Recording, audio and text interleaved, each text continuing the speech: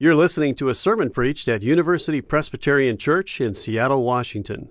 For more information, please visit our website, upc.org. Well, if you've ever wondered if God has a sense of humor, you need look no further than the book of Jonah. The Lord God Almighty commands Jonah to go east to Nineveh, and Jonah catches the very next ship heading west. Why? Because Jonah knows God wants him to call for the Ninevites to repent. Nineveh was the capital of Assyria, and Assyria was the evil empire to the people of Israel. The Assyrians had conquered Israel some years earlier, destroyed many of their cities, and taken their best and brightest away into exile.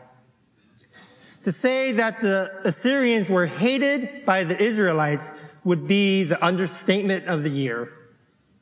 In fact, the entire purpose of the Old Testament book of Nahum is to describe in gory detail the wickedness of the city of Nineveh and to revel in the thought of its eventual destruction. So it's no surprise that Jonah wasn't keen on heading off to Nineveh to preach to these enemies of Israel. The very idea of their repentance is unthinkable, not only because it would be so totally unexpected, but because they would be the last people in the world that any Israelite would want God to forgive. God's asking Jonah to preach to the people of Nineveh would be as if a Jew who had lost family in the Holocaust were asked to undertake a mission to Nazi Germany. Once Jonah boards the ship, he causes trouble for the captain and the crew, has to be thrown overboard, and is swallowed by a giant fish. And after 3 days and 3 nights in the belly of the fish, he finally turns to God and prays for deliverance. And God listens. And God responds, making the fish spew Jonah out upon the dry land. As Frederick Buechner writes, Jonah's relief at being delivered from the fish can hardly have been greater than the fish's at being delivered from Jonah. Then the word of the Lord came to Jonah a second time. And this time, Jonah obeys, albeit grudgingly. He cries out, "Yet 40 days, and Nineveh will be overthrown." But then it happens.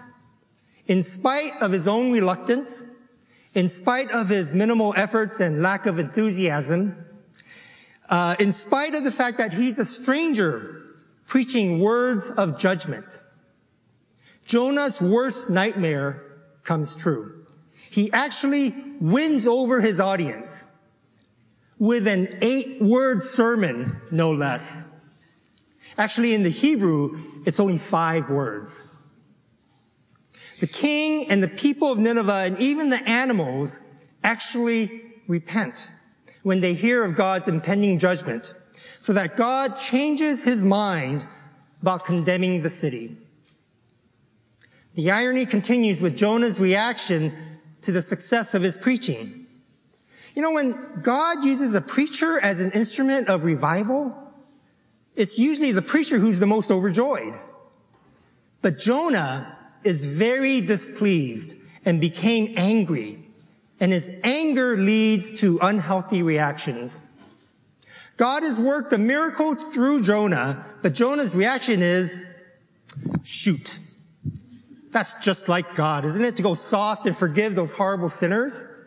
I mean, I was afraid he was going to pull a stunt like this. Imagine being merciful and gracious to barbarians like these. But in this divine comedy, the joke is on Jonah, for this is precisely what happens. And Jonah is angry enough to die. His anger is assuaged when God appoints a bush to give him some shade, but it returns with a vengeance when God appoints a worm to attack the bush and the sun beats down on Jonah's head. His anger blinds him from seeing the greater good, that God is concerned about a great city with more than 120,000 people. Anger affects our way of seeing. That's why when we get furious, we say that we see red, or we're so angry that we can't see straight. The funny thing about the book of Jonah is that everyone else in the story, God, the reader, the sailors, even the Ninevites, all see more clearly than Jonah, whose anger colors the way he views things. How we see makes a huge difference. At first glance, it might seem obvious that anger or wrath is something that we should avoid, especially after reading the story of Jonah. But when we take a closer look, we see that it's not that simple. You know, of all the vices, anger seems to be perched right on the edge between good and evil. The Apostle Paul tells us, be angry and do not sin. In other words, sin does not necessarily flow from anger. Of all the vices, this is the one that can be a good, virtuous thing. We don't treat any of the other sins with that much respect. You wouldn't say, be envious and do not sin, or be greedy and do not sin. You never hear of righteous gluttony or just lust. However, we do speak of righteous anger. In fact, much of the great good in our world is achieved through righteous anger. The Bible certainly reserves a place for this kind of anger. The prophets rail against injustice. And the Gospels describe a very angry Jesus driving the money changers out of the temple. So it's clear that righteous anger is sanctioned by God. Appropriate anger is a passion that moves us to justice, to doing good, to protecting those who are threatened or being abused. But anger isn't always just. Anger can be both good and bad, virtue and vice. The danger is that anger by its nature can easily get out of control and morph into bitterness, hatred, cruelty, and violence. So although much of the good in the world has been achieved through anger, so has much of the evil. One problem with anger is that it so easily loses control. In fact, that's one way we describe getting furious. We say, sorry, I just lost it. We can easily lose sense of any perspective or control or justice, leading to bitterness and resentment. Novelist Anne Lamott says that hanging onto resentments is like drinking rat poison and then waiting for the rat to die. It's because we have a tendency to hold on to anger that Paul counsels, be angry, but do not sin. Do not let the sun go down on your anger. I think it was Phyllis Diller who once said, never go to bed mad, stay up and fight. But I think Paul's advice is a bit more helpful and healthy.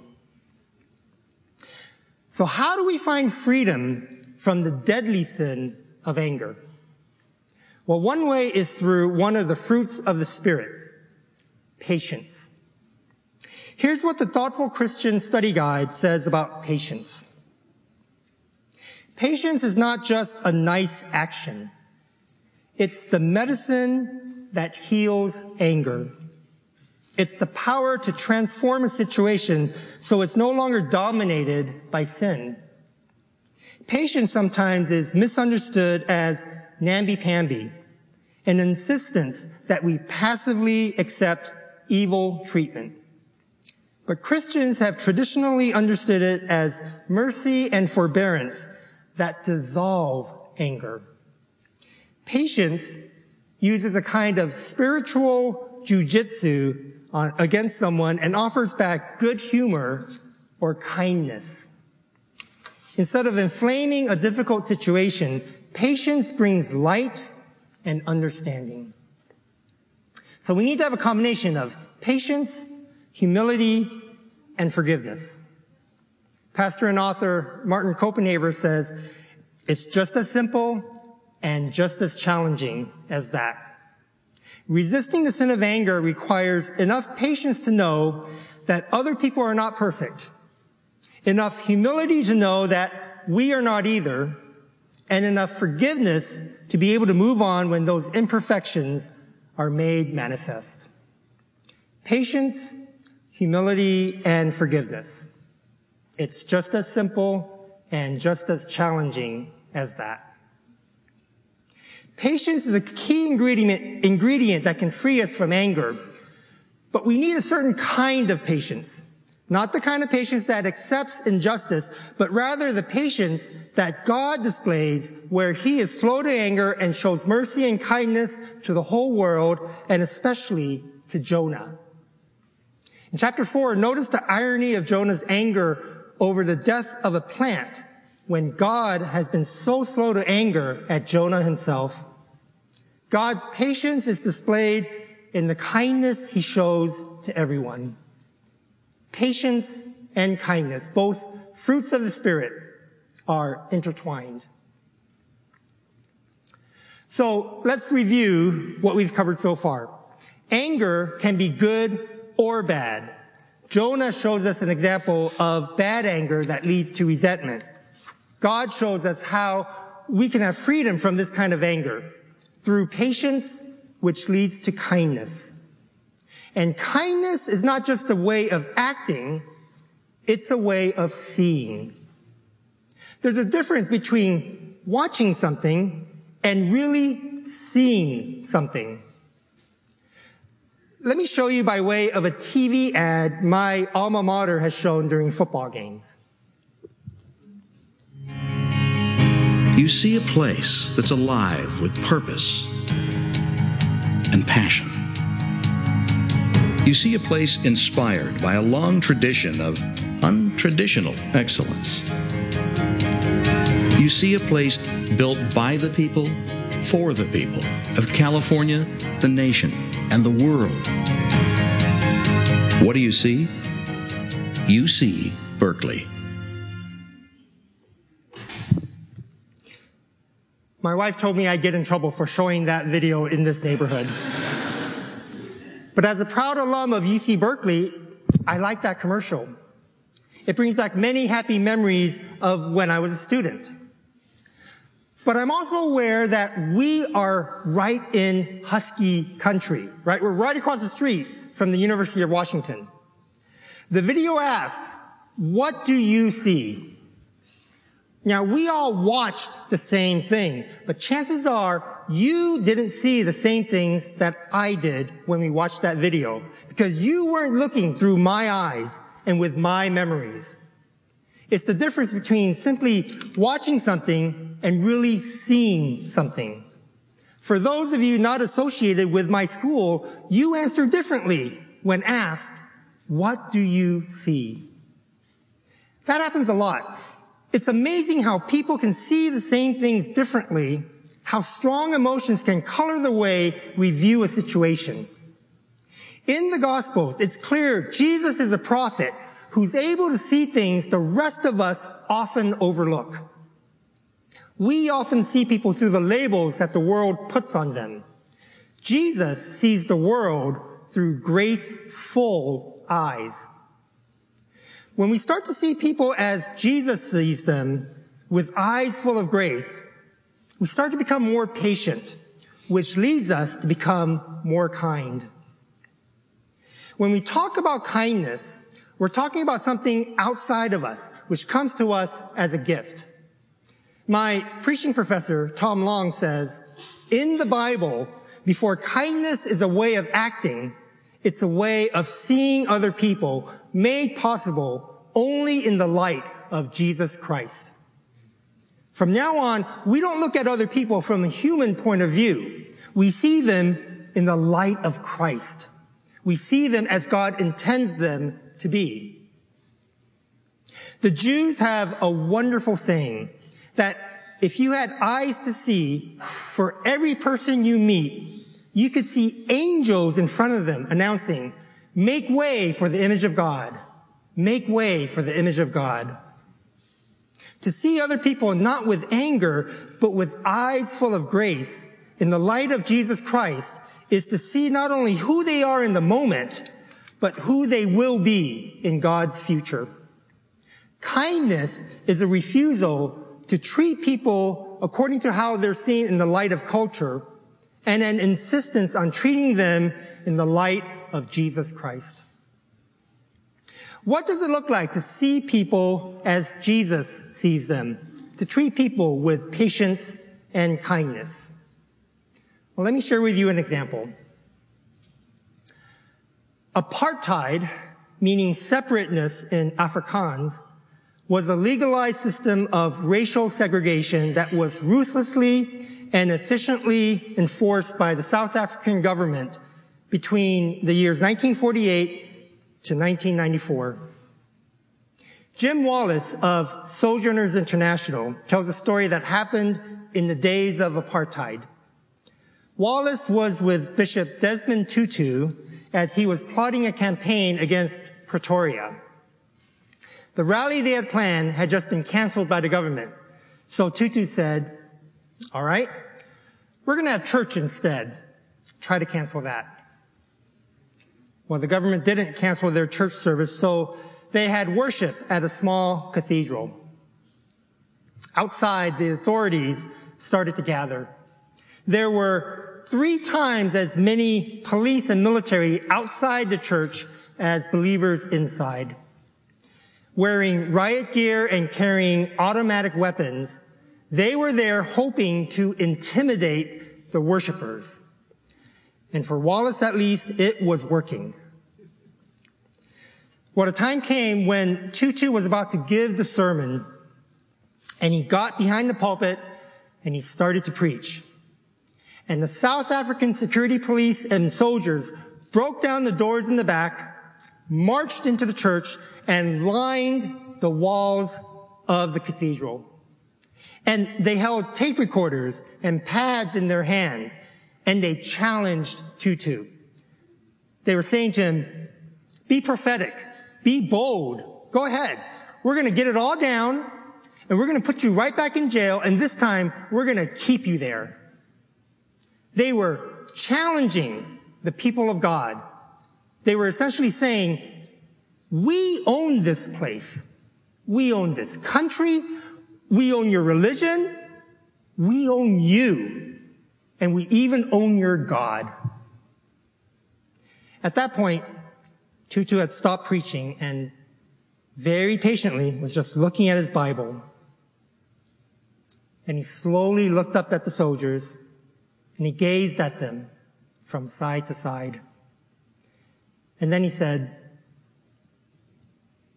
"You're powerful, very powerful, but you are not God. And I serve a God who will not be mocked." And then he smiled. My wife and I had an opportunity to go see and hear Desmond Tutu when he came to Seattle a few years ago, and we'll never forget that big Desmond Tutu smile. If you've ever seen it, you know what I mean. When he smiles, he literally beams. So Tutu looked at the soldiers and he smiled. He actually started to laugh a little bit because he knew how the story ends. He knew who is ultimately victorious. He smiled, and then he said, "So, since you have already lost, we invite you today to come and join the winning side." And the place just erupted. And young people started chanting and dancing, and the police moved back because they did not expect dancing, rejoicing worshipers. And, I don't know if there were any Presbyterians in church that day, but I guarantee you if they were dancing too, even if it was just on the inside. And the worshipers, they moved the soldiers out of the church and into the streets. And for a moment, both sides not only saw each other just as they are, but as they will be in God's kingdom come. Well, 10 long years later, apartheid was finally dismantled, and Wallace was at the inauguration of President Nelson Mandela, a black South African who had been in prison for almost 30 years for his anti-apartheid activities. Mandela invited his white jailer to come to his inauguration as his honored guest. And Desmond Tutu was the master of ceremonies. And it was a huge party for South Africa. And Wallace asked Tutu if he remembered that day at the church. And Tutu smiled. With the eyes of faith, they had been able to see this party 10 years before. With the eyes of faith, he and others were able to use righteous anger and patience and patiently work to change the system. What do you see? What do I see? Are we seeing through Jonah's eyes and letting our anger build up resentment and bitterness in our lives? Or are we seeing with God's eyes, leading us to patience and kindness that frees us from such anger? Amazing things happen when we accept the rule of Christ in the present and when we catch a vision of all that the reign of Christ can be in the future. So, be angry when your anger is righteous. Be patient when you want freedom from unrighteous anger. And be kind by seeing the world through God's eyes. I saw a Facebook post recently. It said, "Everyone you meet is fighting a battle you know nothing about. Be kind, always." If you like 3-point sermons, here are my 3 points for today. Be kind. Be kind. Be kind. Please pray with me. Gracious God, we're grateful that when you look at us, when you look at humanity, you see us not only as we are, but as we really can be through you. Thank you that we can experience patience and kindness that frees us from unrighteous anger. Lord, we pray all this in Jesus' name. Amen. For more UPC audio or to find out about service times, visit us at upc.org. All online audio is available on CD and cassette. To order copies of sermons and classes, please visit upc.org/audio, email audio@upc.org, or call 206-524-7301, extension 117.